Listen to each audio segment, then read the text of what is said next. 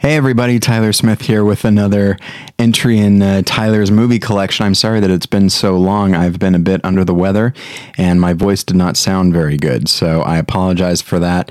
It has been well over a week since the last one of these, and once again, I do apologize.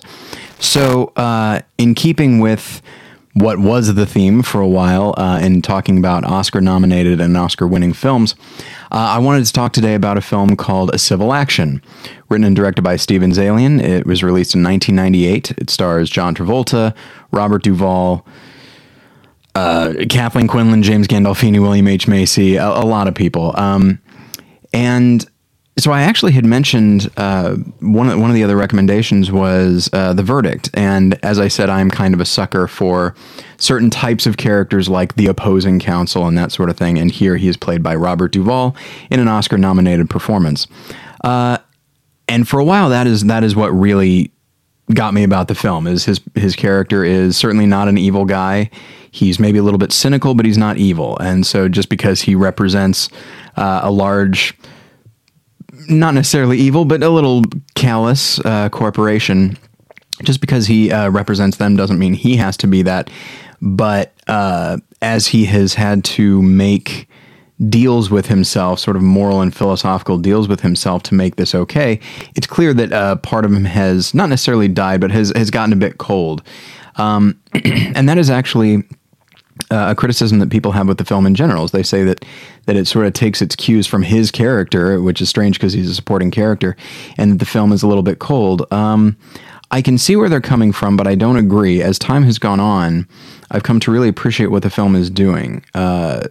So many films like The Rainmaker and The Verdict and stuff like that, good though they are, there's a lot of emotion behind them. Whereas A Civil Action is based on a true story, based on a book by, I think his name is Jonathan Harr. And I've read the book. It's very, very good.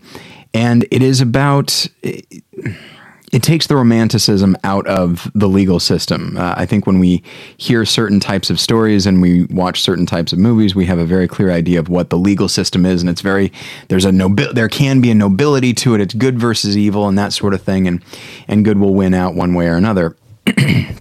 But with A Civil Action, it's much more complex than that, and so much of it boils down to money. And one could say that that's very cynical, but it's ultimately realistic. The defendants essentially, the plaintiffs is the word I was trying to find. They have to prove a lot of things, and to do so, it just costs money, and they just keep spending and spending and spending, and they tell themselves that because they're doing this for a good cause, that everything will work out, but things cost money. And as the slogan for the tagline for the film is, justice has a price. And it's a legal drama that we haven't really seen before, because I think while the film definitely does simplify the story and some of the issues a little bit, certainly from the book, it still is a film that is it's cold, hard reality.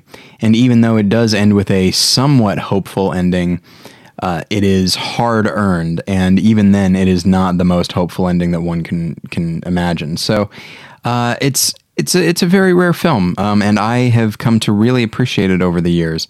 Not merely because of the character that Robert Duvall plays, but also John Travolta does a really great job in it as well. It was also, I believe, nominated for Best Cinematography because it is gorgeous.